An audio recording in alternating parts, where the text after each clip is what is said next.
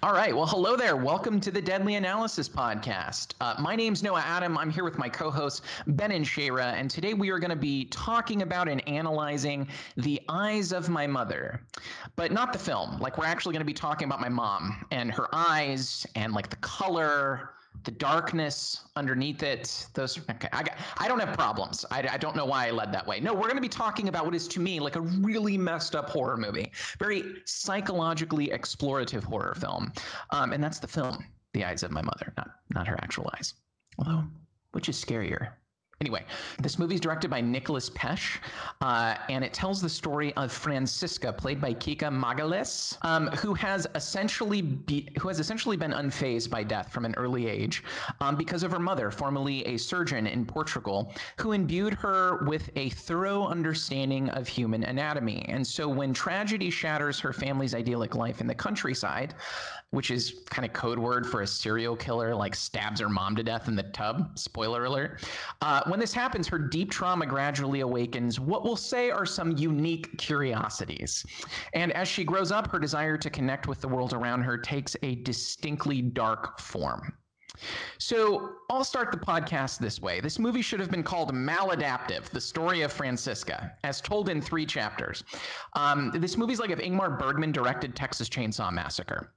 And my initial thoughts about this movie are it's a lot like movies we've covered before on this podcast, like a bunch of them all combined. And I'm curious if you guys saw this as maybe a positive or a negative. All right. Like, so it has kind of like the monochrome visuals of Eraserhead, family dynamics of Texas Chainsaw Massacre with like an art house touch, like a girl walks home alone at night. It has all of these sort of like vibes. It's such a strange combination of like the beautiful and the profane and the stunning and the hideous.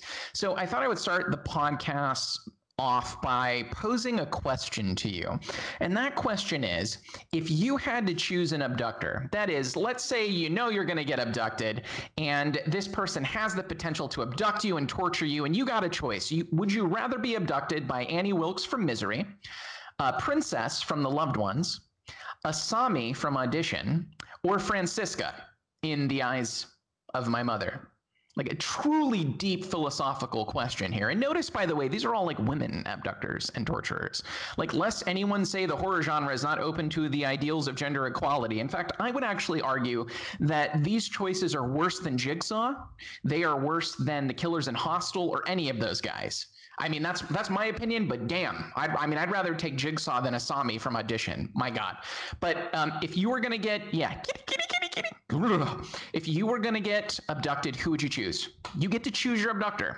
Who do you choose? I am going with Annie Wilkes without a doubt. I mean, that's honestly got to be the best setup. You know what I mean? It's like this nice, comfortable bed. She feeds you, and you know how much productive time this guy gets in, like through the course of his abduction. Like he sits there, he has to have written the total of at least like 3 books worth of material. You know what I mean? It's really not so bad. Yeah, she's got a little bit of a temper. You know, maybe she's a little bit abusive, codependent. At least she's not melting your brain with boiling water. You know what I mean? Like you can live without your kneecaps, whatever. Actually, the thing is if you go with Annie, the other thing that comes from it is after you get out of this situation and write the story the way she wants it, I mean, you've become super famous. Someone tried to abduct you and make you write a certain story for them. All of your stuff is going to be huge after that. Like, you're not, everything you write, even if it's garbage, is going to, everybody's going to buy it anyway. Because they're like, oh, that's the guy who got kidnapped. He's probably all fucked up in the head now. I'm going to read his books.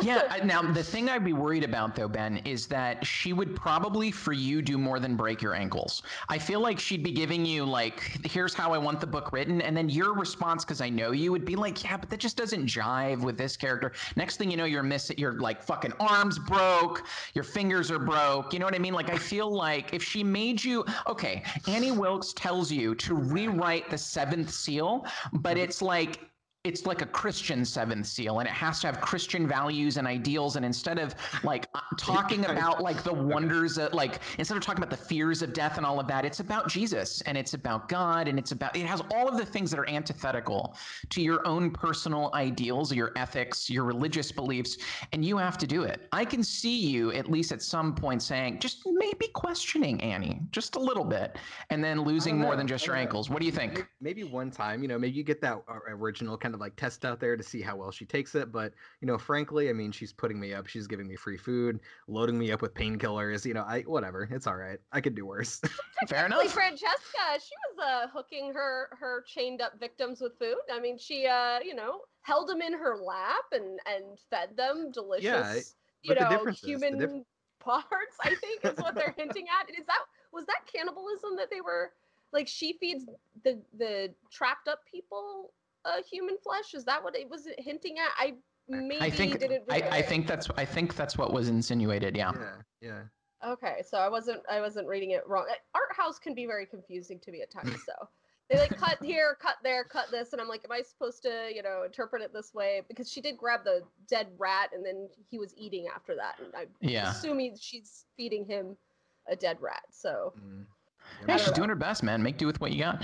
What do you think, Shayra? Who's your abductor? Who's your torturer? That's a good argument for Annie. I'm a fan of this. I get it. I mean, it's so hard because I think in audition you don't really have a chance of survival. I think you're dead, and like that piano wire scene is not okay. If I ever had, that's worse than getting hit with a sledgehammer. I think slicing with a piano wire. Oh, needles in the eye too. Remember? No. And the loved ones. Here's my question about Princess. Does she boil everyone's brains, or as if a guy like goes, oh, okay, yeah, I love you. Let's settle down. I'll act just like your daddy. Is she gonna all of a sudden be like, I'm not gonna put you in my torture, you know? Basement? I don't think so. I think she does it to everybody. Because there was a bunch of dudes down there, and I'm sure at least one of them all probably said what she wanted to hear. But I think that's her thing, right? Is that they're never really her dad. They're never really good enough. They're never really her dad. Her dad is who she really wanted. It's so troubling. It totally is. It's a fucked up question. It's a fucked up question to consider. Yeah, but like, I mean, if I'm gonna get my brains boiled no matter what, then that's really not a good road to go down, right? And then, you know, having your eyes gouged out and not being able to scream kind of gave me some Motel Hell flashbacks, you know, or they're just like their heads are out of the ground going. I was like, I really think that I think I already read about this being the truth. But I think as a film student, this director just wanted to give shout outs to like everything he's ever seen. And it kind of became a blended thing of all these things that are pretty awesome. So I saw a lot of different horror movies when watching this. But I don't like the idea of having no ability to talk and no ability to see. So I think Annie's really the only way to go, because you don't want boiled brains. You don't want to be dead. You don't want to be blind and incapable of talking. So we have two for Annie. So let me give you mine, sir. I would not choose Annie. I'll tell you why. I would rather be abducted and tortured by Francisca of all of those people from The Eyes of My Mother. I'm totally serious. Okay, and my reason is like super hetero, right? And that is she was hot. Well, that's one reason. I'm a sucker. I'm a slave to my, to my things. I can't help it. I'm a slave to my passion. So I would say, like, all right, here's the way I look at it. Francisca allows me to be alone most of the time. I dig that. She doesn't damage my mind, so that's kind of good. She doesn't like bore a hole in my head and give me a lobotomy like Princess. She occasionally likes to do the horizontal mambo. I'll take it. She's cool hooking up with her captors. I'm just saying, she's the only one as far as I know. She feeds you pretty regularly at times. She bathes you. She sings to you. That was kind of cool. At least two of Maslow's hierarchy of needs are met with Francisca, is what I'm saying. So Princess, on the other hand, she's going to lobotomize me, throw me in a pit with a bunch of other lobotomized dudes, and then I got to be around people. I don't know what I'm looking at because I'm lobotomized. Don't even get me started with Asami from Audition. That's the worst option imaginable. Annie Wilkes is going to break my ankle. She's going to make me type shit every day. She's anxiety to me. That is stressful. I'd rather, like, that is so stressful. The idea of Annie Wilkes is the most stressful option to me. Like, so the thing that upsets you the most is having homework? Oh my God, totally. Totally. Like I can take losing my sight, losing my voice. Just feed me, sing me some lullabies, and bang me every once in a while. I'm good. I just don't want the stress of having to type shit out every day. If I don't type it right, my legs get broke, my ankles get snapped. Like that's so psychologically horrifying to me. Like I couldn't function that way. I'd rather just not have a voice, be like, oh, nobody wants to hear me talk anyway. You know, just keep to myself, feed me, sing me lullabies. I'm good. I'm dead serious. So that's my choice. I would choose Francisca. Wow. Yeah, yeah, she's my girl. As girls go for torturers and captors. Yeah. So let's talk about loneliness. That fun, wholesome topic. So to what extent do you think that loneliness played a role in Francisca's aberrant development in comparison to, say, like familial connection or the trauma of her mother being murdered? So in other words, like, which do you think fucked her up more? The social isolation aspect, the familial relationship with her mom and her dad, or just the trauma of like her mom dying? I know all of those things are super important, probably all played a big role, but I think, like, I would argue the trauma of her mother being murdered and then how her father handled the murder and subsequent raising of Francisca was really the primary catalyst for like how she became who she became. Before this, I think it's safe to say that she had like an very odd interest in death and surgery, but we could at least maybe chalk that up to like her mom's influence, right? Like she looked up to her mom as a surgeon. But when her mom was killed, it sort of like froze things in place. Like it froze her ethical and her social growth, and they kind of ended there. You know what I mean? Like her dad clearly didn't want to help her grow as a person or develop in any way, shape, or form. He clearly just like wanted to be out of the picture for whatever reason. We really don't know. It follows, by the way. Like parents are gone, even if they're there, they're away. They're not doing the work they need to do. And so I think this fact mixed with like maybe a proclivity towards psychopathy led Francisca to kind of like completely freeze in her development. And so like it's interesting to think about social isolation, familial damage, and trauma, all things that happen in the real world to real people as potential catalysts for aberrant behavior. So I think it gets even more interesting when like none of these things occur, but the person still ends up turning out to be a psychopath or a sociopath. So think of like We Need to Talk About Kevin, movie like that, where like nothing really bad like in this movie happens to the person, but they end up having aberrant behavior and end up, murdering essentially. And maybe the more dark comedy version of that is Excision, which is another awesome film we've covered. But like, where do you guys land in this? Like, to what extent do you think loneliness did the work here? Here's the thing about this, and it's actually kind of like a unique sort of thing about this movie that I found pretty interesting, is that you really don't see much of the downtime. I mean, like they do their best, I think, to show a very particular side of the character development of Francisca, right? I mean, like you only kind of see the inflection points in her like life where the trauma is. Of course, like the death of her mother, the death of her father, like the keeping of like this child whenever she kind of like gets a little bit too lonely or what. I mean, it's like you kind of like only see these points when she's getting herself into some kind of like dangerous behavior or she's getting caught. And so it's really hard to say what the effect of loneliness actually would be, except in the expression of her saying, I don't want to be alone anymore.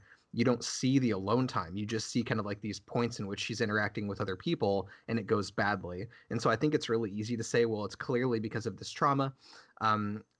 Because I mean, especially if you compare it to a movie like Babadook, where at the end you kind of have the mother who has sort of figured out how to balance herself with her trauma, but still kind of keeps it in the basement. It's down there. You got to pay attention to it every now and again. Well, that's kind of how I saw her keeping the guy that killed her mother. I mean, it's like it's there. It's in the back of your mind. She's feeding it, she's keeping it, she's taking care of it. And in the analogy that we see about eyes, it's like that event becomes the lens through which she sees the rest of her experience. And so it's because of that, I think, that the loneliness is able to do the work, is because she's focusing the loneliness through a particular lens. Yeah, totally. There's a lot of this film about what you don't see. There's, you know what I mean? A lot of this is what's off screen. We don't see her mom actually die.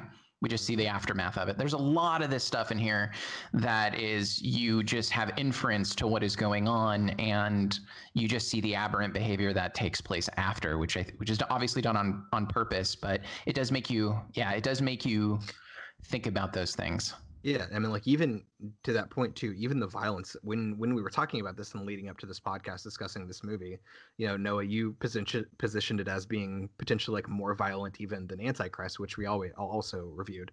Um, Incredibly focused in its violence, Antichrist is, and so the limited scenes with which you actually have real violence, it's incredibly potent. I think this movie is actually a little bit more Hitchcockian in that you don't really, I think, if I'm remembering it correctly, I mean, because it feels very violent, but I don't think you actually see the violent parts. It's like even when she's like stabbing that woman, you kind of hear what's going on. You sort of see her moving around. You don't really see a wound. You don't see a lot of blood or anything like that. You don't see her doing the surgeries. You just sort of see the after effects of the surgeries, et cetera, et cetera. So I think it's really interesting, yeah, because I mean it is doing a huge amount of work off screen, making you feel things and thinking they're there, even if they're not like visually depicted. It's very kind of a cool trick that they're able to do. Well, that's one of the things that it makes things more violent because your own imagination's more fucked up than whatever they could put on the screen. One of the things I like to watch is the giallo horror. You get a lot of just visceral blood and chopping of bits and pieces off of people, just very, very violent, and it can be quite fun. Of course, a lot of people think that it's very misogynistic, but I have a lot of fun watching those ultra violent movies. But I certainly felt way more uncomfortable when she's holding Charlie and stabbing him. You don't see the stabs. You even are wondering, is she stabbing him? I think he's getting stabbed. I think she oh, you know what I mean? And the way they build up to it, where you're like almost inside the house watching him trying to figure out how to get away, but when you're blind, I don't know if you guys know about this issue when you can't see. You think that you're walking a straight line, but you're actually doing a weird, like snail shell little pattern. Your brain can't fathom that you're walking, the right direction because you can't see. So I think what was happening was he was just wandering around out in the yard because he can't walk a straight line. So they knew to depict that and show her kind of creepy deeping on him, like yeah, just slowly started walking out. It's so creepy. Like the build up to it, the suspense of it, and then there's no payoff, if you will, but it's so much more fucked up in a way. So yeah, I think showing it that way, it did make it more violent, right?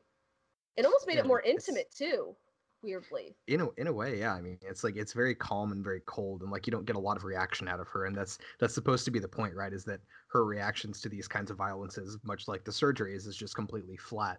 And I think, yeah, that definitely does emphasize it in the same way that it did in like in House That Jack Built. It's like where he's able to kill, and it's just not. I mean, there's not like a whole lot of music or soundtrack around it. It's just that he does this thing and they're dead now. And it makes it seem so much more extreme.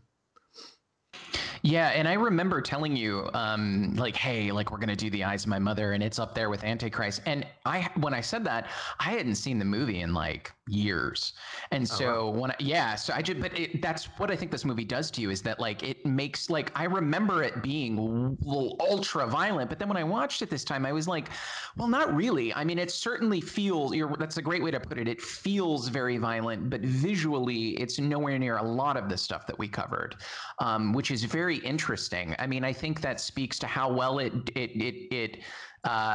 way it dances around the violence, hints at it, makes you feel it without seeing the knife go in, which I think is a skill in and of itself, The main thing that terrified me about this movie, the fear that it picked out for me, because of her isolation, because of her being raised by a father who wasn't really there, she was obviously antisocial and had behavioral issues. So when she's interacting with two of the main women in the movie, you could tell that the women are uncomfortable. You can tell that everything is firing off in their mind, that something is off here. They should probably not be interacting in this way. You could tell that everything was going, no, no, no, go away. But part of the problem with this country, and I noticed it's in this freaking country because other countries don't have this bullshit, is these pretend behavioral like politenesses that we're supposed to do to complete strangers for no fucking reason at all. They didn't earn our trust to hold our babies. They didn't earn our trust to go to their house alone at night. but yet we're going to do it because, you know, they seem like they're trying to be nice, normal person people. Like, no. It's very Creep. It's very like Creep 2. Remember, this is what we explored in Creep 2. Where's the line, right? Yeah. And that was what's so weird, is having the woman be that person, right? Because a lot of women feel like they can be comfortable around women, but these women were even like, this girl is a little weird. Like, I don't know how I feel about her. The kissing scene was super uncomfortable. I've never felt so uncomfortable. Speak for yourself. I was yeah. Oh, it was so awkward. But you're right. Like, she had a very flat affect, Franziska, throughout social throughout social moments where she should have been a little more I don't know, more socially adept if she was somewhat like the woman who was there with her that night. She seemed like she was like trying to make conversation, and this is kind of weird, but you know, maybe this person doesn't get out much. You know, she was doing the work, right? She was very Patrick Bryce in Creep, right? Yes, it did give those vibes, except the cut, once again, the edits, you know, she's just like, nah, you know, I think I gotta go, I gotta go cut cleaning some stuff off of a floor. That's right. That's right. And I had to rewind it because I was like, did I miss something? What happened? Okay. Well, see, I mean, of course, we've been talking about this, and I think we've been sort of lauding it as sort of like a good thing. But I mean, do you feel like you're sort of satisfied by that depiction of that type of depiction in a movie of violent acts? Like, because I mean, if you don't really, I don't know, because the subtlety is good, but I think what really marks that as like a good technique is if when it happens and you get what's happened, like it still hits you the same way. So if you kind of see it and you're not 100% sure what happens, is that kind of like an error? Is it a flaw in the movie, or is it just because it's...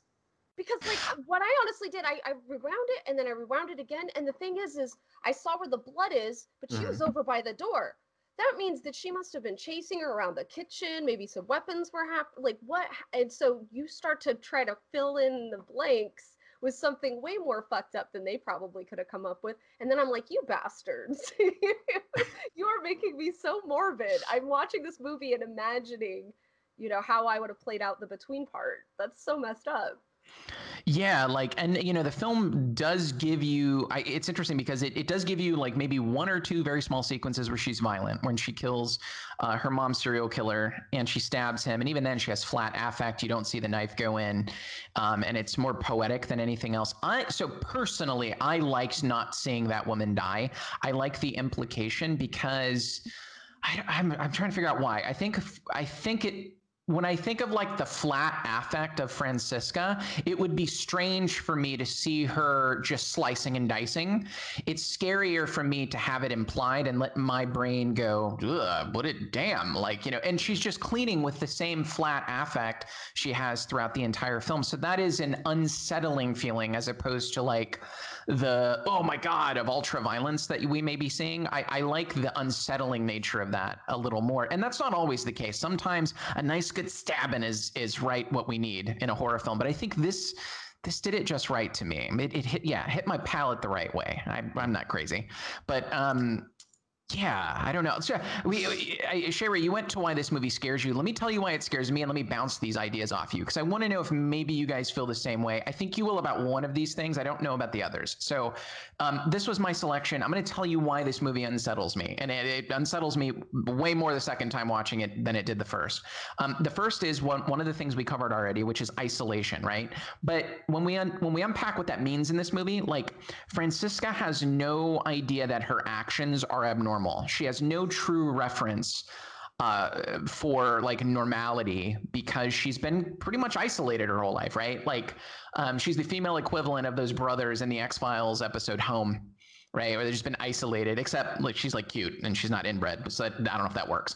But like you can sense the isolation in her when she goes to the bar. She brings that woman home, and when they get back, the scene where they're walking in specifically, there is a massive contrast in their body language. It's so striking if you go back and watch that scene, and I'll add it here to this video. But like Franziska's arms are very stiff; they're at her side. She's very mechanical when she walks. And this is in contrast to the other woman who's just like normal body language. So this is your home, it's really nice, and she's just trying to vibe, right? But not Francisca.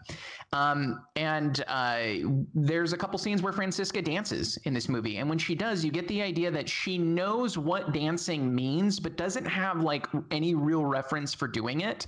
It's very ingenious the way they did that. She's just kind of like she dances how you would think somebody would if they just knew what dancing meant but didn't have any reference point for doing it. It's like me when I try to dance to 50 Cent in the club or something. Yeah, you can tell I'm completely socially isolated most of the time and I have no idea what I'm doing. So, I mean, I think what scares me off the bat is like that component of isolation, that it sort of like it results in no real frame of reference or any sort of normalcy for the person. The second reason this movie scared me is the familial aspect of it. You get the sense at a certain point in this movie that Francisca's just basically her entire thing is she's trying to recreate the family unit. Right? Places her father, dead corpse at the dinner table after he's dead. She bathes him. She steals a child that's not her. She digs up her mom, says, I'm lonely. I wish you were here. Her only friend is the serial killer who killed her mom. So like she's trying to recreate her family unit by way of a very aberrant necro-familial and probably very psychopathic persona, right? But she doesn't seem to know any better. Maybe this is a point of contention, but to me, she doesn't seem to know any better. She has no reference for what normalcy is. And in that sense, it reminded me a lot of Yorgos Lanthimos' film Dogtooth, where you have like children in this family that are raised in total isolation and they don't know it. And they're taught that words mean radically different things than they do socially. So the whole movie Dogtooth is kind of like the very end of Pontypool, right? Which we've covered in this podcast. Kiss means kill. Couch means toothbrush. Sex means pumpkin. That's what they're taught, right? So this film reminded me of that a little bit. It reminded me of Dogtooth in terms of like the radical lack of socialization, right? And I think that's important, right? There's no social frame of reference to Couch Francisca's fractal self. In other words, Francisca has no idea who she is as a person in light of social categories like being a student, maybe a friend, a confidant, a girlfriend, right? None of that is in Francisca's world because she's only ever known like 3 or 4 people, and that's some horrifying shit. It's like the horrors of what that can do to a person. So basically, I guess what I'm saying is don't homeschool your kids. That's clearly what follows from this. Clearly from this movie, that's what follows. The other movie that's kind of like that is Blue Lagoon. I know that's such a random thing to bring up, but these children that are on an island and their father figure dies when they're so young, so they're having to learn about all of including like starting your period by just like existing. And you think about it, like I'm sure that she had a similar problematic childhood of not understanding what certain things are just because her dad wasn't very very available. So I don't know, it's just seeing how she was trying to kiss that other girl, like it's very clear she hasn't really had that much experience, but she's had to have some experience because I think she's been chopping up people for a while for Charlie. Well, she's probably also been practicing kissing on the serial killer that she has, you know what I mean? Yeah. Which is another reason why it's my choice. But I'm just saying. So I think that follows too. I mean, I think like the crazy thing about this to me, and thinking about that moment, like you were just talking about, where she is expressing like the desire to have her mother. Like, what's so cool about that scene is that she's expressing something very real and very relatable, I think. And like, you know, if you think about a single mom who doesn't have her mother to ask all these like questions and stuff, that seems like a very real emotion that somebody would actually have, and you might even go to their gravesite and express that and cry and be there. It's just like she goes that extra step. You know, it's like a little too, you know what I mean? It's like, that's the piece that I think is really sort of telling of her personality. Go ahead. You know who else went the extra step? Addams Family. At the end of the original Addams Family movie from the 90s, they were all digging up family members as a fun family event. Yeah, you got to find certain family members, dig them up, you know, say hello. So maybe they're just on par with Addams Family, and if we had the right kind of music and candor, then it would just be a funny family film. Well, there you go. Yeah, it's all about the framing. Yeah, for sure.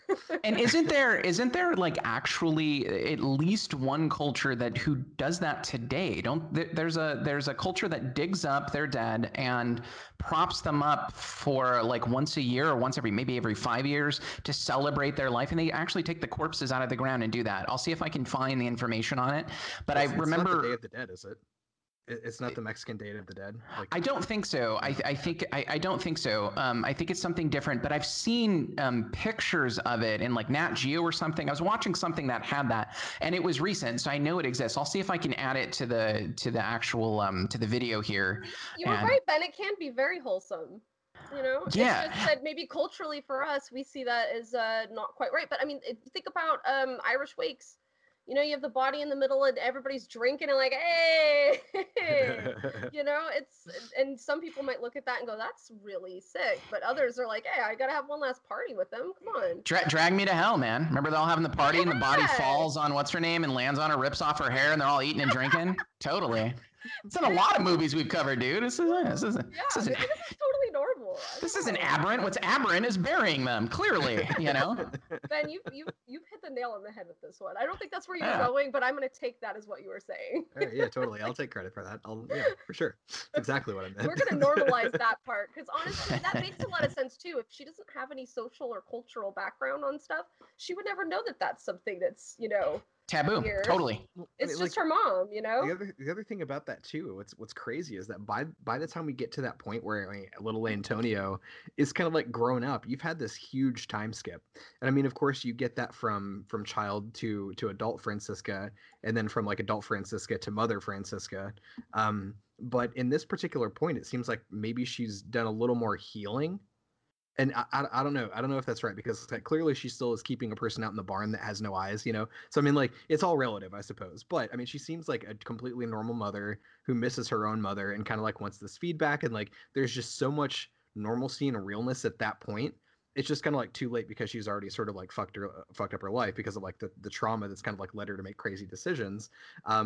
But I mean, it gets so relatable and like you start to feel so much empathy for this person. I think by the end, I don't know, and that I think whatever. There's something in there that shows a lot of character growth, and something that allows her to work through that trauma. Like something happens there. Maybe I can't really put my finger on it, but she does seem to get better by the end, and for some reason, in my opinion. I think that, so I would have felt that way more if she had if she had killed the mom, because to me, so there's two ways to look at this, right? I guess maybe let me fight myself here. Let me think about out loud. So when she has the child, there's a sense in which she's recreating the family unit, but now she's the mom and she has a kid.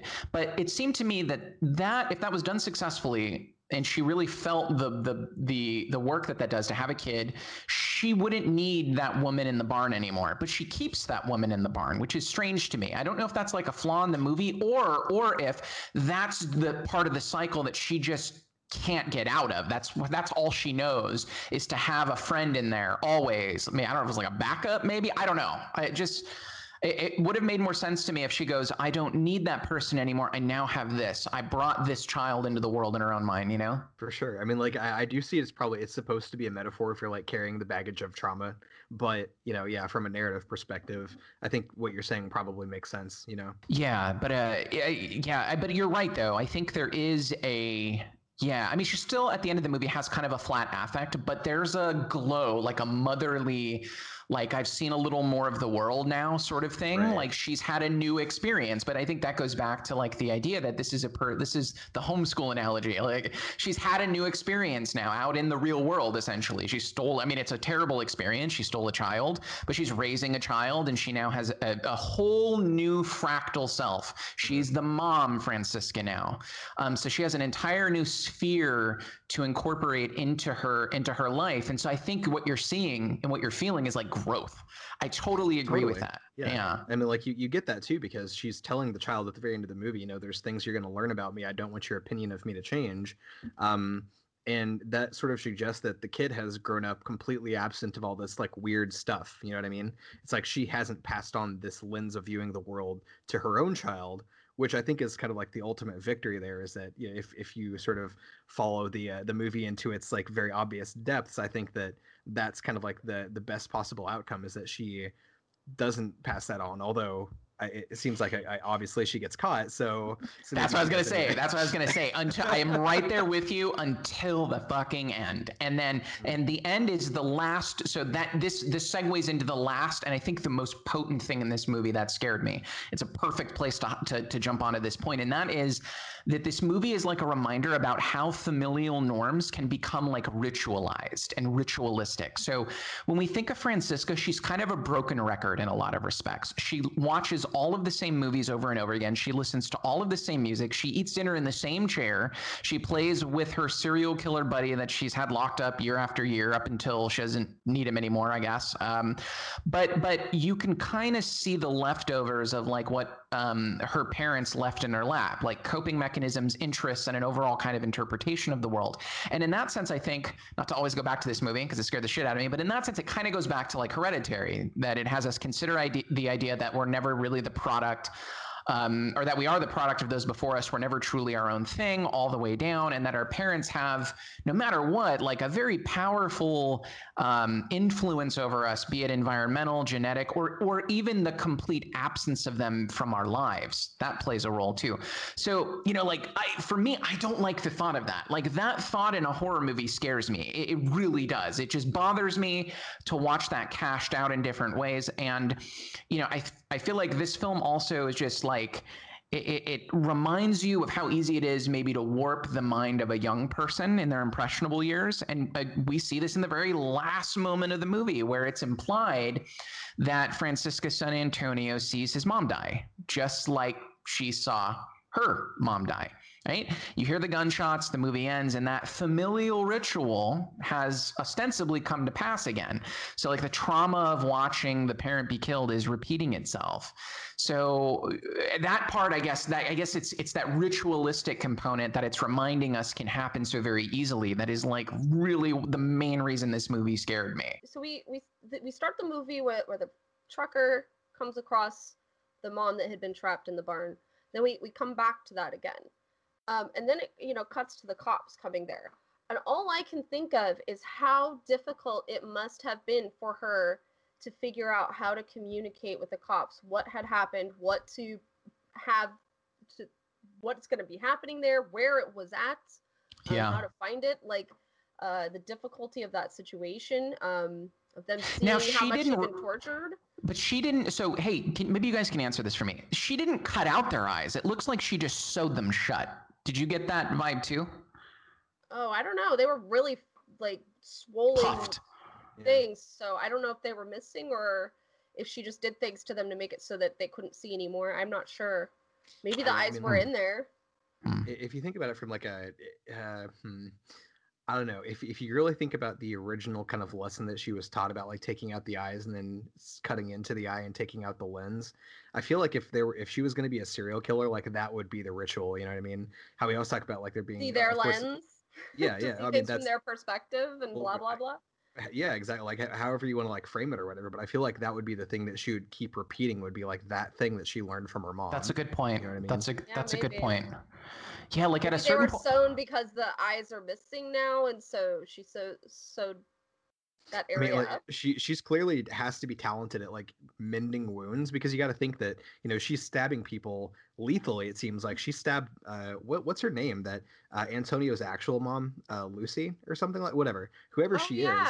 It's like she got like a kidney shot in there, you know what I mean? And that will kill somebody, but somehow she's managed to sew this person up, stop that bleeding, remove the throat, you know, take care of the eyes, I guess, like maybe take out the tongue or something like that, you know, and this person is still alive after all of that. So, you know, clearly she's got some ability to kind of like put that stuff back together and stop bleeding and whatnot. Some actual surgical skill, if you will. Guys, those Portuguese fucking surgeons, man, they know how to do it. They know how to do it. Jesus. Yeah. I mean, at a certain point in this movie, Franziska's mom, I don't know if you guys recall this, when one of the few early scenes, Franziska's mom tells Franziska the story of Saint Francis. And in that story, she tells her daughter that he died of an eye condition that also caused psychosis. You remember that?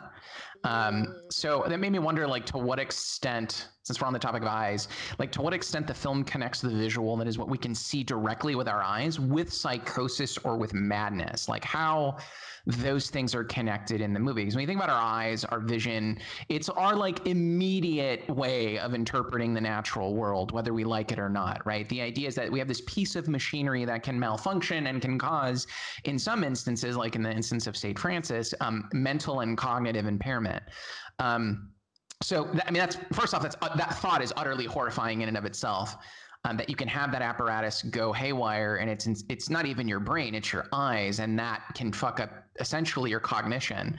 And I think it's one of like it's one of the major points in this movie that's danced around a bit, is the eyes of my mother, the cow's eyes. Saint Francis, who's Francisca, Saint Francis, died of an eye condition, also caused psychosis. Like, the eyes are really everything. Perspective is really everything. There's a lot of that in this movie dancing around. I feel like there's a lot of meat there. Yeah, so I thought I'd just throw that out there. Like, the role of the eyes in this, connecting the visual with psychosis. Like, how do you guys see these as being connected in the movie?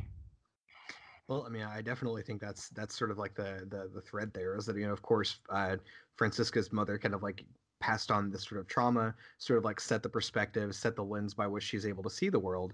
But like, because of that perspective, she does end up being kind of like this twisted and sort of like psychotic person who kind of like works through her own trauma and sort of deals with the world in ways that are completely like or are maladaptive.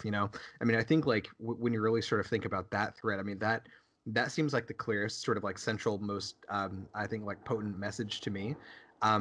But also kind of like the real weight of that is like what you were talking about, how there's kind of like no choice about it. That's just sort of forced on you. It's like, it's not really your job. You have no formative control over the lens through which you're going to see the world. It's just something that happens to you, in a sense.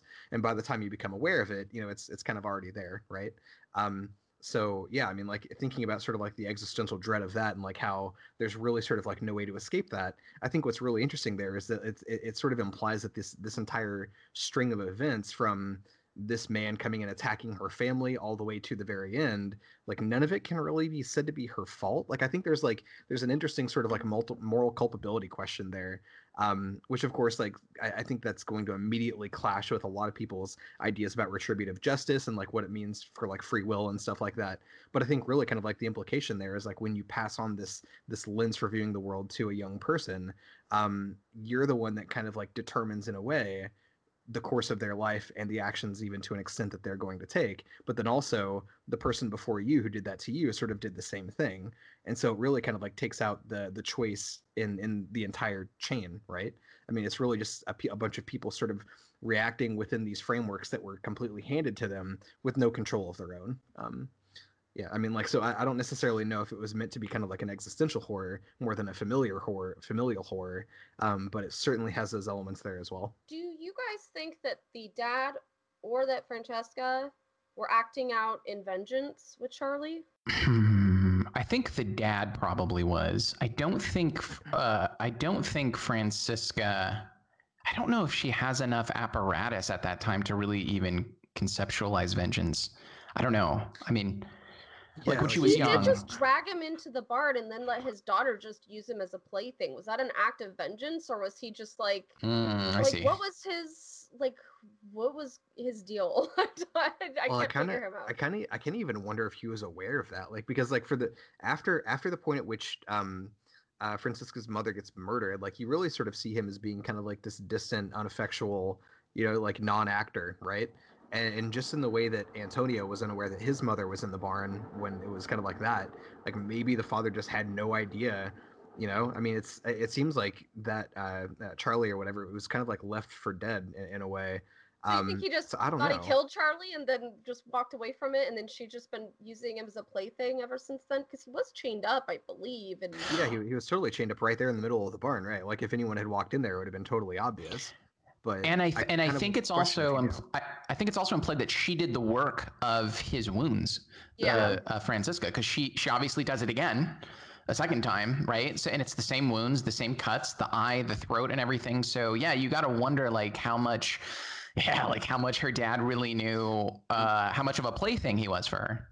even to that extent, like I kind of wonder if she was joking or not whenever she said she was the one that killed her father. You know, like we didn't really even talk about that, about how she said that to that Kimiko girl. But I don't know. Like it's hard to really sort of parse out if she actually killed him or not, or if he just sort of like died of natural causes and she, you know, took care of him or whatever like that. Anyway, just kind of like as a little side point there. Yeah, about the It seemed father. like she wasn't very aware that he was even dead at times, because she was bathing him and begging for him to be, you know, more responsive to her. And it almost came across as she didn't quite get that he was dead, like that he was just completely turned himself off from her. Well, that's an interesting point too, because I mean the fact if well, obviously I think that's a part where you really do start to see the work of loneliness showing through very clearly, in my opinion. But if her sort of need for a father figure is just the presence of a male body in the room or in the house or whatever like that, you know, if she's not really kind of like expecting that kind of like warmth in return, because he seemed like he was completely destroyed and completely shut down by the trauma, and so maybe that's just her sort of bar for a human interaction, is just this sort of non-actor kind of like Cold, being distant there. guy. Ugh. That's Yeah. so horrifying. That sucks. Yeah, you got to wonder if like he was closer to her as a dad when he was a corpse. Right? You know? Because Jesus. like at least she was cuddling with him and stuff when he was on the couch when she was That's a corpse. right. And maybe that's what made it okay to, you know, dig up her mom too. She was hanging out with her dad's corpse for quite a while, and I don't think it came across to me she wasn't fully understanding that he was dead. So maybe she didn't have a real concept of what death even is. Yeah, I don't can know. see I can see like in her mind the corpse at the dinner table, and she's like, God, he's so talkative tonight. You know, Jesus. God, when he had a heartbeat, he was so much more quiet. He won't shut up now that he's dead, you know? Yeah, the bar set so low, you know, for her, which is very interesting. By the way, one interesting thing with Charlie, the serial killer, Francisca asks him later, she says, why us? Do you remember that? And do you remember what his answer was? Because you let me in. Very similar to the strangers. Why are you doing this to us? Because you were home. Like that scene in The Strangers is the most chilling quote in any horror film to me. I remember watching it, just getting the fucking hair on the back of my neck standing up. And he said something very similar in this. Why'd you do this to this? Because you let me in. Terrible. Yeah, I mean, Terrible. the thing is if you actually look at real studies of true crime and serial killers and stuff like that, almost verbatim all the time why they choose someone who they decide to rape and attack, they made eye contact with me. That's what a lot of them say. And you guys want to wonder why women won't look you in the eye? It's because we know that serial killers say that all the time. We're just That's like, right. no thanks, I'm not looking at anybody in the eye now, because I might be inviting you to do something really, truly horrible. Yeah, But you've got to be very careful to make sure and let the right one in, if you will. Well, that's why it's true. whenever I'm in an elevator and a woman looks me in the eye, the first thing I say to her is, "Well, time to die." You know, it's the first. You asked for it. It's now. just, you know what? It's going to make, gentlemen, if you're in an elevator and a woman looks in the eye, just get that out of the way. It'll make them way more comfortable. No, All right, it'll make them way more comfortable. Very Yeah, no, don't do that. That's bad advice. As you can see, as the film says, loneliness can do strange things to the mind. Pandemic Noah. This was not the film for Noah during the pandemic to watch. See, I'm referring to myself as a third person. That's how we're already going. The psychosis is starting. When Yeah. you saw some of yourself in this, and you were like, why am I into this girl so much? I'm finding out about my kinks today. Yeah. Well, the reason why you asked the question is because you're like, you guys thought she was hot, right? I mean, like, hey. Yeah. The eyes. I'm gonna title this video "The Eyes of My Mother: An Analysis of Kink." Necrophilial kink. Yeah. Oh Jesus. We are so not gonna be on YouTube for much longer if we keep up with this. Yeah. All right. So let me. So here's a couple things I didn't like about this movie. I like most of what's in this movie. What I didn't like is the lack of change in mood.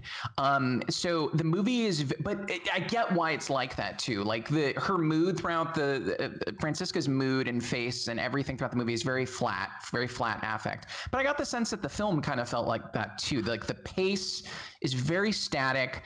There's not much action up and down. There's not much, everything's very similarly paced throughout the entire film. This is one of those movies, no redemption, no catharsis.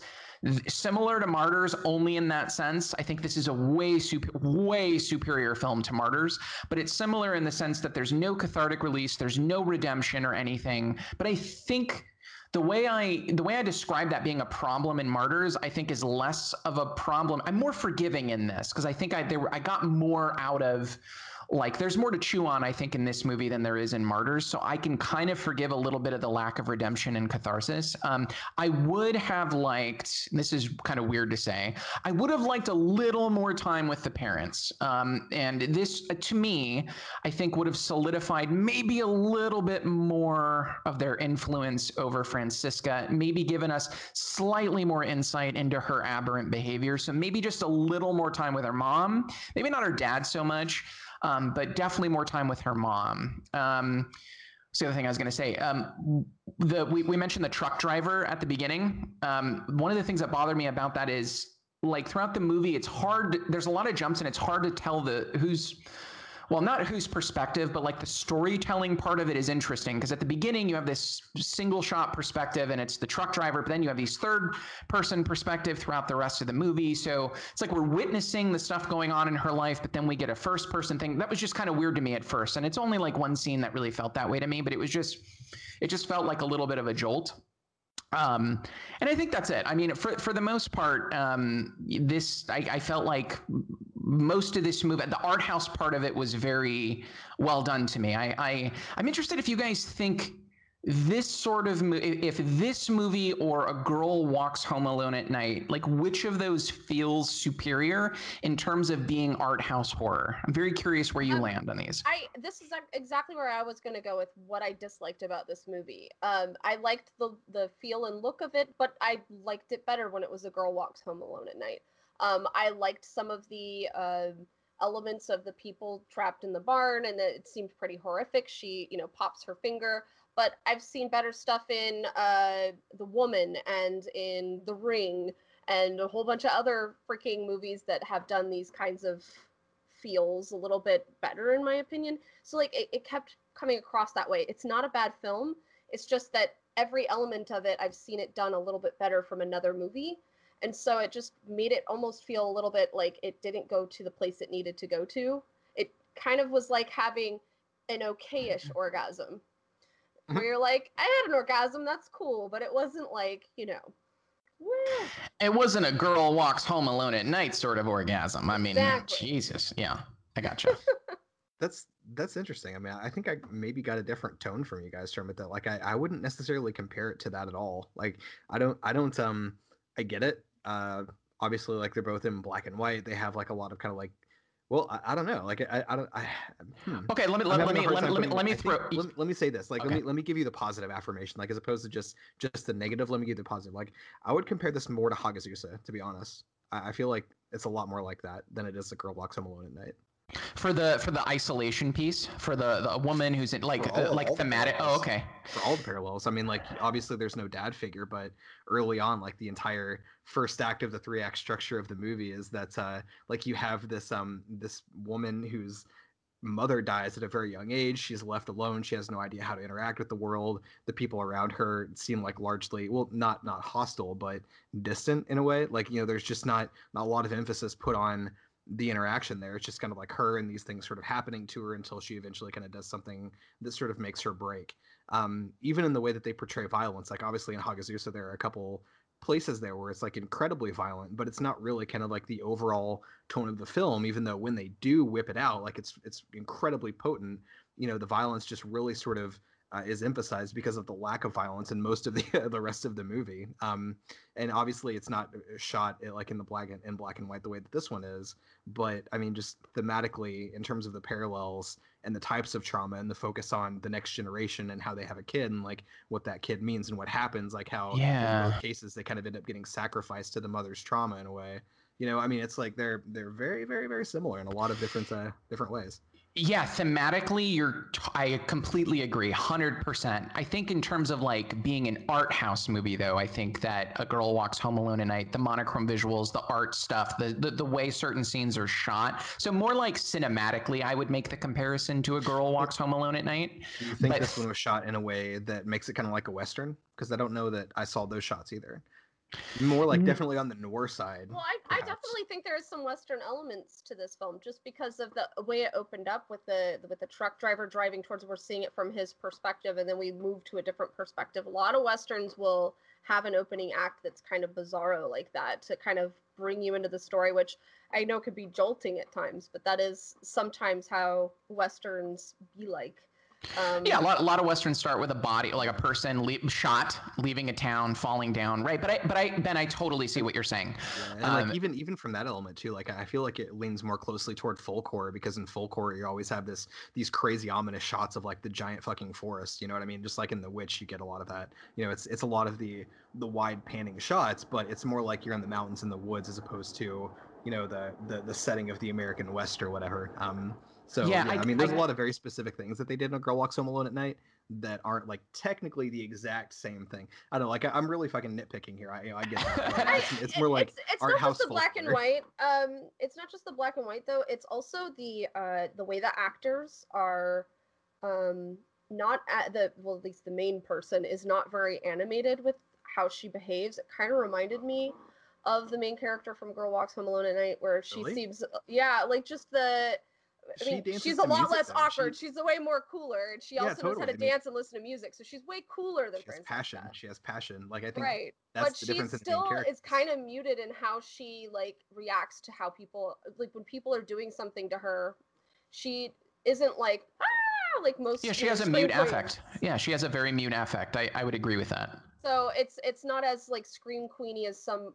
I would even say most horror movies have a protagonist act and behave. They're usually or antagonist. I don't know what we want to call either of these girls because they're kind of antagonist.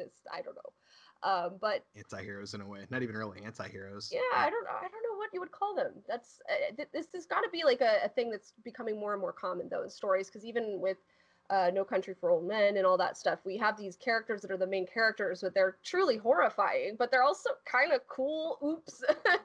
And you're like, why do I like them? Oh, I'm messed up maybe. But I do think that they're much like No Country for Old Men too, a little bit muted in how they behave about things. They're not as there's not a lot of catchphrases too much, but when they do say something, it's like, whoa, what? All three of those things are different though, completely different. So the main character in A Girl Walks Home Alone at Night, I see her as being guarded because they devote scenes to showing her inner passion and then show how she keeps herself distant from the rest of the world on purpose because she's a vampire. In No Country for Old Men, I think they're leaning into that John Wayne kind of affect a little bit, stoic, kind of flat voice, that sort of thing, which is a totally different kind of thing than this, where Francisca is completely open, it seems like, and she's just like, she's so blunt. Yeah, I mean, she's like so blunt about the fact. She's like, yeah, I killed my father, whatever. She just says this shit and has no reaction to it, even though other people are horrified by that's what, she's like, oh yeah, well, my mother died, my father's dead, and this other person's kind of like trying to empathize or whatever. She's completely out in the open and completely vulnerable. She just has no affect. And that's so interesting. Like, there's very, very different. I feel like there's a lot of subtlety between those three different types of mute affect. There's a really important aspect of that. Since you are saying that the beginning or the main process of this movie is to show like our traumas are kind of hidden away, and that's what it's a metaphor for. This is exactly what it's like to go through trauma, though. This is why I've made jokes about this, but I'm being completely honest. I kind of like to have friends that are also broken like me, because there's a lot of times where I bring up my trauma and people who have not been through some of that shit are just like, what the hell? And you're like, oh no, it's fine. Oh shit, that was maybe too much for you. It's just so well awesome. That's why you're friends with Ben and I don't know if you guys know this, but we're actually, Ben and I are live streaming from Shayra's barn right now, where she keeps us. Got some chains on them. Yeah, I have video games in there though, they love it. But like it's true though, like when it comes to how that response is from her, she's trying to open up to people, but you can't open up to certain types of people because they won't understand the guy in your barn. They're not gonna be able to comprehend it. I think you're right. I think there are major distinctions between all three of these characters, but I think they're all bound by isolation. I think they all are reacting to isolation in their own ways. I think that two of the three are socialized and in very odd ways. So the vampire in A Girl Walks Home Alone at Night is socialized. She has social skills, very good social skills, actually. But she is guarded and knows how to use them, whereas Francisca has no referent. She just is open. That's totally true. When that girl comes over, I killed my dad, let's kiss. I mean, to some that's hot, but to others it's not. I'm not speaking about myself at all. But and then Anton Chigurh in Old Men, similar things there too. I think there's a whole separate set of motives for him. He's more, I think, sociopathic. But one of the things, it's interesting you brought that movie, because one of the things that movie did really well that was also in this movie is showing the not showing. There's tons of violence in No Country for Old Men, but there's one scene in particular at the very end of the movie where he kills the main character's like girlfriend or his wife, and you don't see it. You just see him walk out of the house and look at his boot, implying that there's blood on it. And I remember that messed me up. That was like, I was like, oh, that is so messed up. And it's very similar in this movie to when she's wiping up the blood of the woman coming over, It's what you don't show. And then in terms of Hagazusa, Ben, I mean, clearly you should not be homeschooling your kids. That's what we learned from Hagazusa too. Isolation, being home in a countryside is bad. It's bad. It does bad things to the mind. I mean, I think the mitigating factor in this movie and in all of the ones we've been connecting is really the idea that loneliness does weird, fucked up things to the mind in its own different ways. That we're social creatures. We a huge part of ourselves. Even hate to say this to the introverts, even if you don't like going out and you're super introverted, a part of what makes you who you are is how you see yourself in light of X relationship, Y relationship, who you are as a student, a brother, a sister, a son, a friend.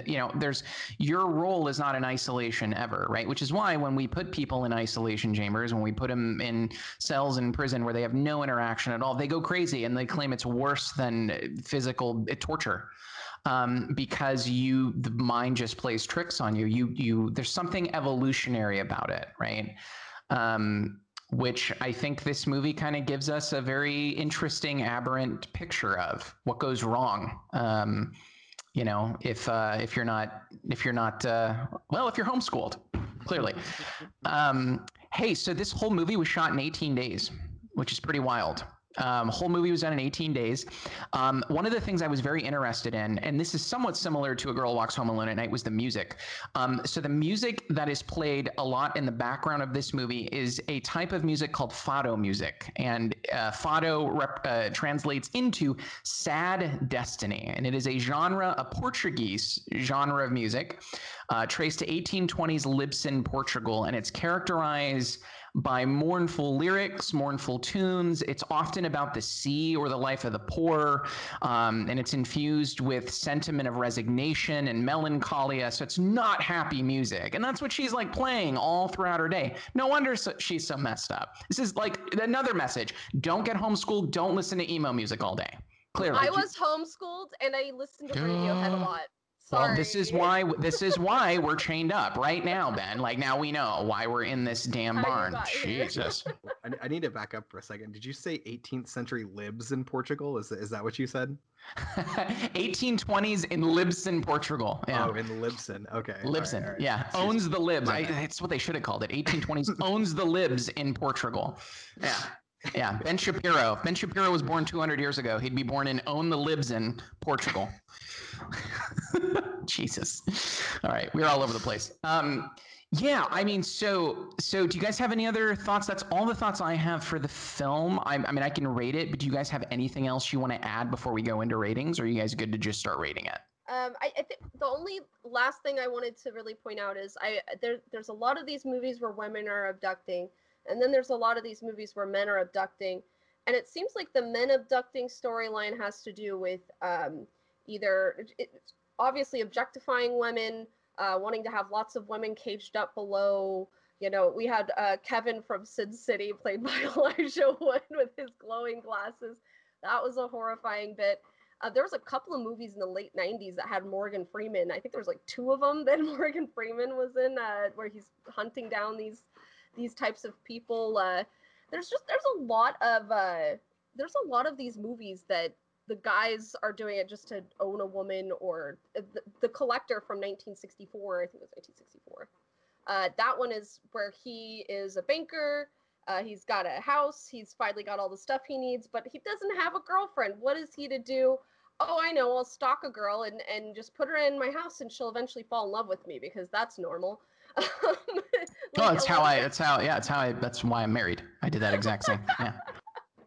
Like it feels like whenever it's a guy, it's because they're trying to get a girl, or like trying to win him over, or maybe wear their skin, like in Silence of the Lambs. But I don't know, the girls, it just seems like they're just into capturing anybody and killing them. I don't know. I feel like women definitely serve as a template for having more complex reasons for abducting and torturing people. Like with men, that at least a good part of the reason is because they're thinking with their balls, and they got balls and they got nuts, and they're thinking with their nuts, and they're torturing with their nuts, and everything's about their nuts. With men, it is all about the nuts, always.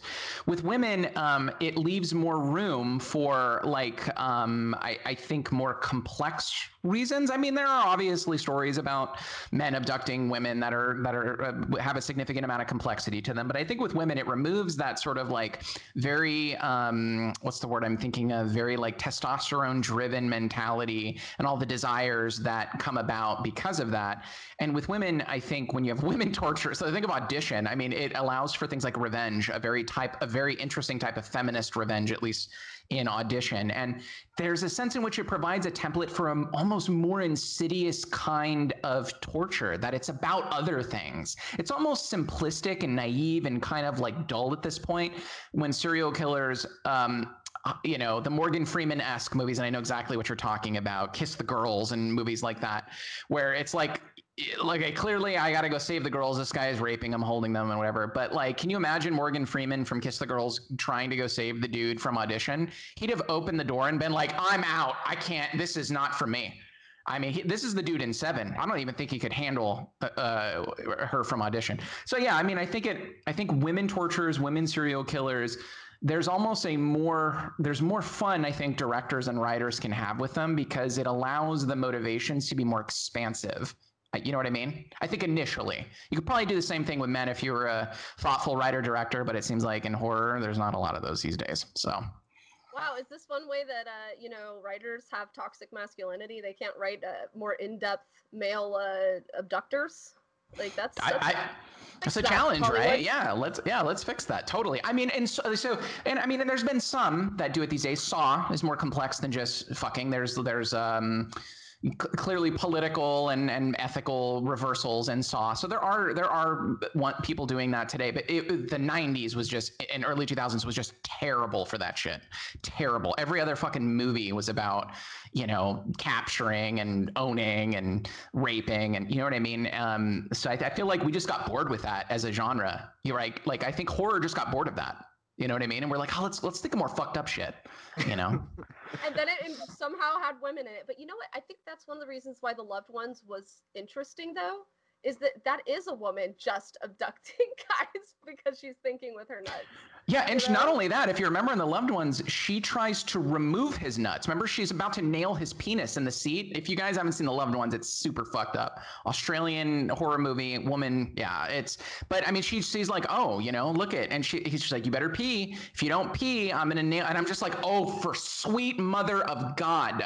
Like, so I think it gives you that kind of fun, when you have a woman torturer, you get to it's not only not about the balls, you get to like mess with the guys who have the balls, which is, to me, that's horrifying. That's scary. A little bit of a flip. Honestly, I had never seen anything like that, flipped like that, and that was still a fascinating one. I think I like that one a little bit more than this one, but I don't know. It's so hard because that one is just, it holds a dear place in my heart because it really messed with me. There were so many parts that I was uncomfortable, much like Antichrist. I had to turn away. I couldn't watch anymore. I was like, oh, Jesus, when is this over? But then in a way, I had to show a friend right afterwards, you know? Yeah, like The Loved Ones is a much more fun movie. It's a lot more funnier. I mean, this is a very somber, melancholy sort of movie. This movie, right? Eyes of My Mother, and I think The Loved Ones is more visceral, fun, enjoyable, disgusting, right? Like this is more thoughtful, art house. Fuck with you late at night when you're going to sleep. I don't know. To be honest, The Loved Ones did that too. That nut scene where she's about to that. I hate to keep harping on that, but that was like I could feel it. I was like, oh, God, I was like holding out a cup. I was like, oh, shit. But you know, so it was essentially a flipping of the power dynamic. That's why it bothered you so much, man. It's because she was trying to take away that power. Totally, exactly it's visceral. It's evolutionary. It's the caveman thing. But yeah, I mean, once again, they didn't show that. That's the right. way that the camera was angled, you didn't actually see her about to do that. And I think once again, this goes with why this movie worked for me, at least, is not showing and making my imagination go, oh my God, why? Because I think we're all just a little bit more messed up than what these film creators could be. Well, Ben more than everyone else, because in Ben's movie Antichrist, there is penis damaging. Yeah. Like, and you see it full frontal. In Antichrist, the guy comes blood in Antichrist. Yeah, I've got to say that moment of actually visualized viscerality is quite a bit more potent than any sort of Hitchcockian thing that I've ever seen. Maybe Lars von Trier really kind of. Well, I think it's. To be frank, no pun intended, it's the organ that I think makes it so visceral. I think, like, if it was the arm, I can see not showing a cutting off an arm and showing the person's face and showing their pain being more visceral than showing the actual cutting. But with a dick, showing the actual damage to the penis, It's not even just that though. Like I don't even know if that part is as bad as when she does it to herself in a sense. You know right? What I mean? Oh, that's right. That one was worse. At least it was equal opportunity, you know. Yeah. Yep. Don't say Lars isn't a feminist. Yeah. Don't be shitting on Lars, people. He's equal opportunity. You're gonna hit the vagina. You're gonna hit the penis. He was like, we got to do this fair. Come here, give me the scissors. You know. God, that movie was seriously messed up. Seriously, you guys got to watch Antichrist. I'm sure we'll have a blurb about it. It's one of our most viewed podcasts now, by the way. Oh, really? Antichrist. Yes, it is one of our most viewed podcasts where Maybe we all just people are too afraid to actually watch it, so they're just like, let's watch someone talk about it. I was for years. I was afraid to watch it for years. I only watched it because it was a selection on the podcast. But I'm very glad I did. It is a fantastic movie, and I'm glad I have it under my belt. God, no pun intended. But yeah, and it's great in what it does show. Let me ask this question then, because I get this from a lot of older people who don't like so much of the violence. They usually ask me about horror movies. Is there a lot of blood in this one? Is this a really overly violent one? I think I'd have a hard time answering that question with this film. Would you consider this a bloody, violent film or not? That's a really good question. That goes back to the thing that I said to Ben and kind of our conversation about, like, you know, man, I remember this being way more violent than I thought. And I led Ben to think that. And then I'm like, well, it's not really as violent, especially for Ben. Like, Jesus, like, this was like probably like fucking rated G for your selections. Jesus. But yeah, like I wouldn't pick this for someone who says, hey, I want to watch a horror movie, but I'm not keen on a lot of violence. I would not pick this because I think the violence is so heavily implied and so done so well, and you see the aftermath of that violence with so much gravity that you might as well be watching it. Sometimes the violence is in the aftermath. It's not in the action, right? And this movie is a keen example of that. I think that it would mess someone up who doesn't want to see violence at all. So I would not choose this as a film for them to see at all. Okay. Yeah. Then I think we've pretty much established this is probably a violent film. Maybe not as I would say go watch Martyrs. Go watch Martyrs. Yeah. No. Much less violent, that one. No. Oh, okay. I'm like just having flashbacks because I watched both of them and they were both so violent. Yeah, when I watch horror movies with my wife. She has a lot of friends, and so when they ask, like, hey, I've been asked that basically when we go out, like, I know you like horror movies, like, I want to watch a horror movie, but I don't want to watch one with a lot of violence. So I'll typically pick movies like Babadook, more cerebral horror films, I think. I don't pick like Conjuring style ones, even though those they're PG-13 and they don't have a lot of violence. I just don't think they do a lot of. I want people to see really good, well-made, thought-out horror movies. You know what I mean? So I would go like, what do you guys think? If someone says to you right now, I want a good horror movie with not a lot of violence or even no violence, I would probably say, I was going to say It Follows, but It Follows has a lot of violence in it. Babadook is the first one that comes to mind. Like, what are some other ones that we've covered? Well, I couldn't do Come and See. That was No. that was really intense. It's definitely gonna have to be like Creep. Creep. The first one, Yeah. kind of, because you only get to the very end. But also maybe like Shaun of the Dead, because it's kind of violent, but also it's couched in comedy, so it doesn't feel violent at all. Zombieland. Like, well, right, yeah, Oh, exactly, Zombieland. exactly, Yeah. yeah, for sure. Yeah, maybe they just have to have elements of comedy to help relieve our dear friends. It really is all about the framing. The lens with which you view the violence is what determines whether or not it seems violent, I guess. Which is what we learned from this movie about the lens. Oh, shit, man. Perspective. Yep. Fuck. That was beautiful. Yeah, somewhere the director's watching this going, they got it. They understood. It's all about the lens, you know? Love Interesting. All right, well, let's rate this movie and score it. I thought this was a pretty good movie. I've watched it twice now, so I'll probably watch it again.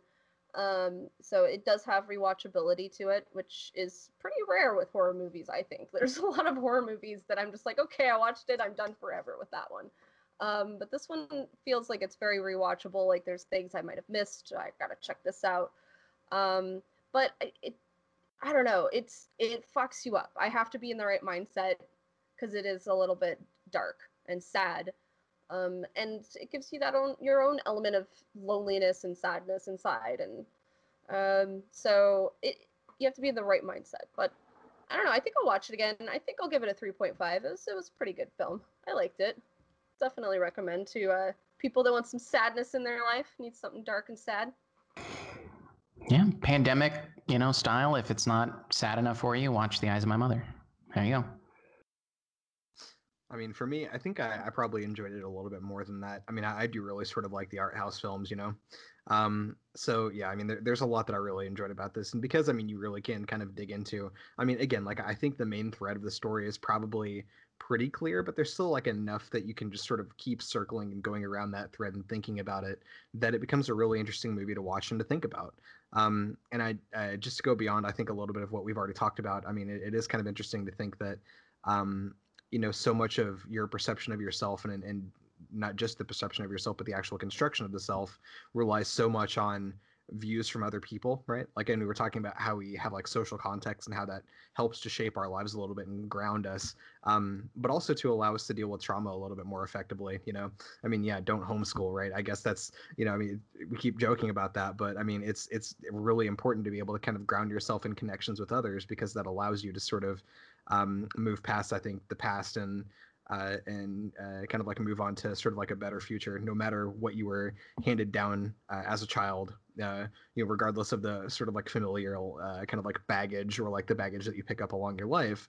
There's a way that you can make that burden a little bit easier just by kind of finding yourself in other people, in a sense. So there's a really cool sort of like thing to kind of dig into with this movie. And it was incredibly well shot. I really did enjoy the cinematography. I wouldn't necessarily compare it to some of the things that it's been compared to today, but I definitely understand the comparisons and the perspective. I mean, the fact that you see so many elements from so many great films in this movie, I think is a good thing.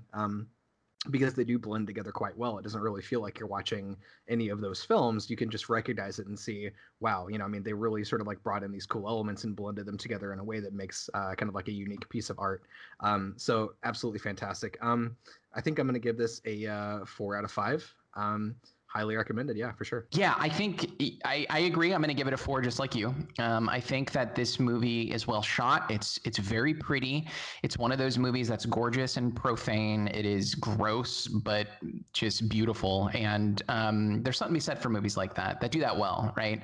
I think doing it in monochrome was a good idea. There was a big criticism for a lot of people that was like, oh, it's trying too hard because it's monochrome. But I think it adds the flatness of that is like in conjunction with the flat affect we see in the character. I think it plays a role as almost a character in the movie, and the cinema style and the monochrome dynamics of everything. I mean, it all kind of comes together and makes sense to me. But overall, this is a movie with a lot of meat on its bone. It's a lot of interesting things to discuss about socialization and loneliness and familial habits and rituals. And it's got like stuff we talk about on this podcast in very distinct ways all throughout other movies. We have movies that are just all about familial stuff, movies that are all about loneliness, and this movie kind of like jumps a little bit and jack of all trades it sort of. Which I think is cool. I'd give it a 4 out of 5. Definite recommend. And if you like movies like this, but it's not violent enough, go watch Antichrist. It's like they're flip sides to the same coin. I think in this movie, it's what's not shown is a part of the violence, and in Antichrist, it's what's shown that is the massive part of the violence. But I think that they feel similar in some weird ways to me. It's just very strange. Those movies seem to make sense and connect in some ways. So I'll just leave it at that. But I really like this movie. I'll definitely watch it again. 4 stars. It's definitely flawed. It's not perfect. But a definite recommend, considering just the hodgepodge of shit that's out there in the horror genre. This is one to watch. It should be on everyone's like top 50 horror movies ever, I think. Yeah, so those are my thoughts. So 3.5 and 2 4s. Well, hey, if you enjoyed watching us talk about this horror movie, give us a like, subscribe to our channel. We are on Instagram, we're on Facebook, we're on Twitter. A little bit on Twitter. Twitter's mostly just for arguing, so we're not on Twitter that much. But we're on Spotify, iTunes, SoundCloud. We're everywhere. You cannot escape the Deadly Analysis podcast. If you do, we just chain you back up and put you in the barn. So check us out on all of our social media avenues. We'll see you guys in a couple weeks. If there are any other movie recommendations, maybe art house horror films, ultra-violent horror films that you would like us to watch, we already did Martyrs. Okay, it was your recommendation, all of you, and we watched it and we did it, and I vomited 7 times like during the fucking movie. So if there's anything else like that, something that feels like this, let us know in the comments below, and we'll see you guys in next week for our next podcast. Take care.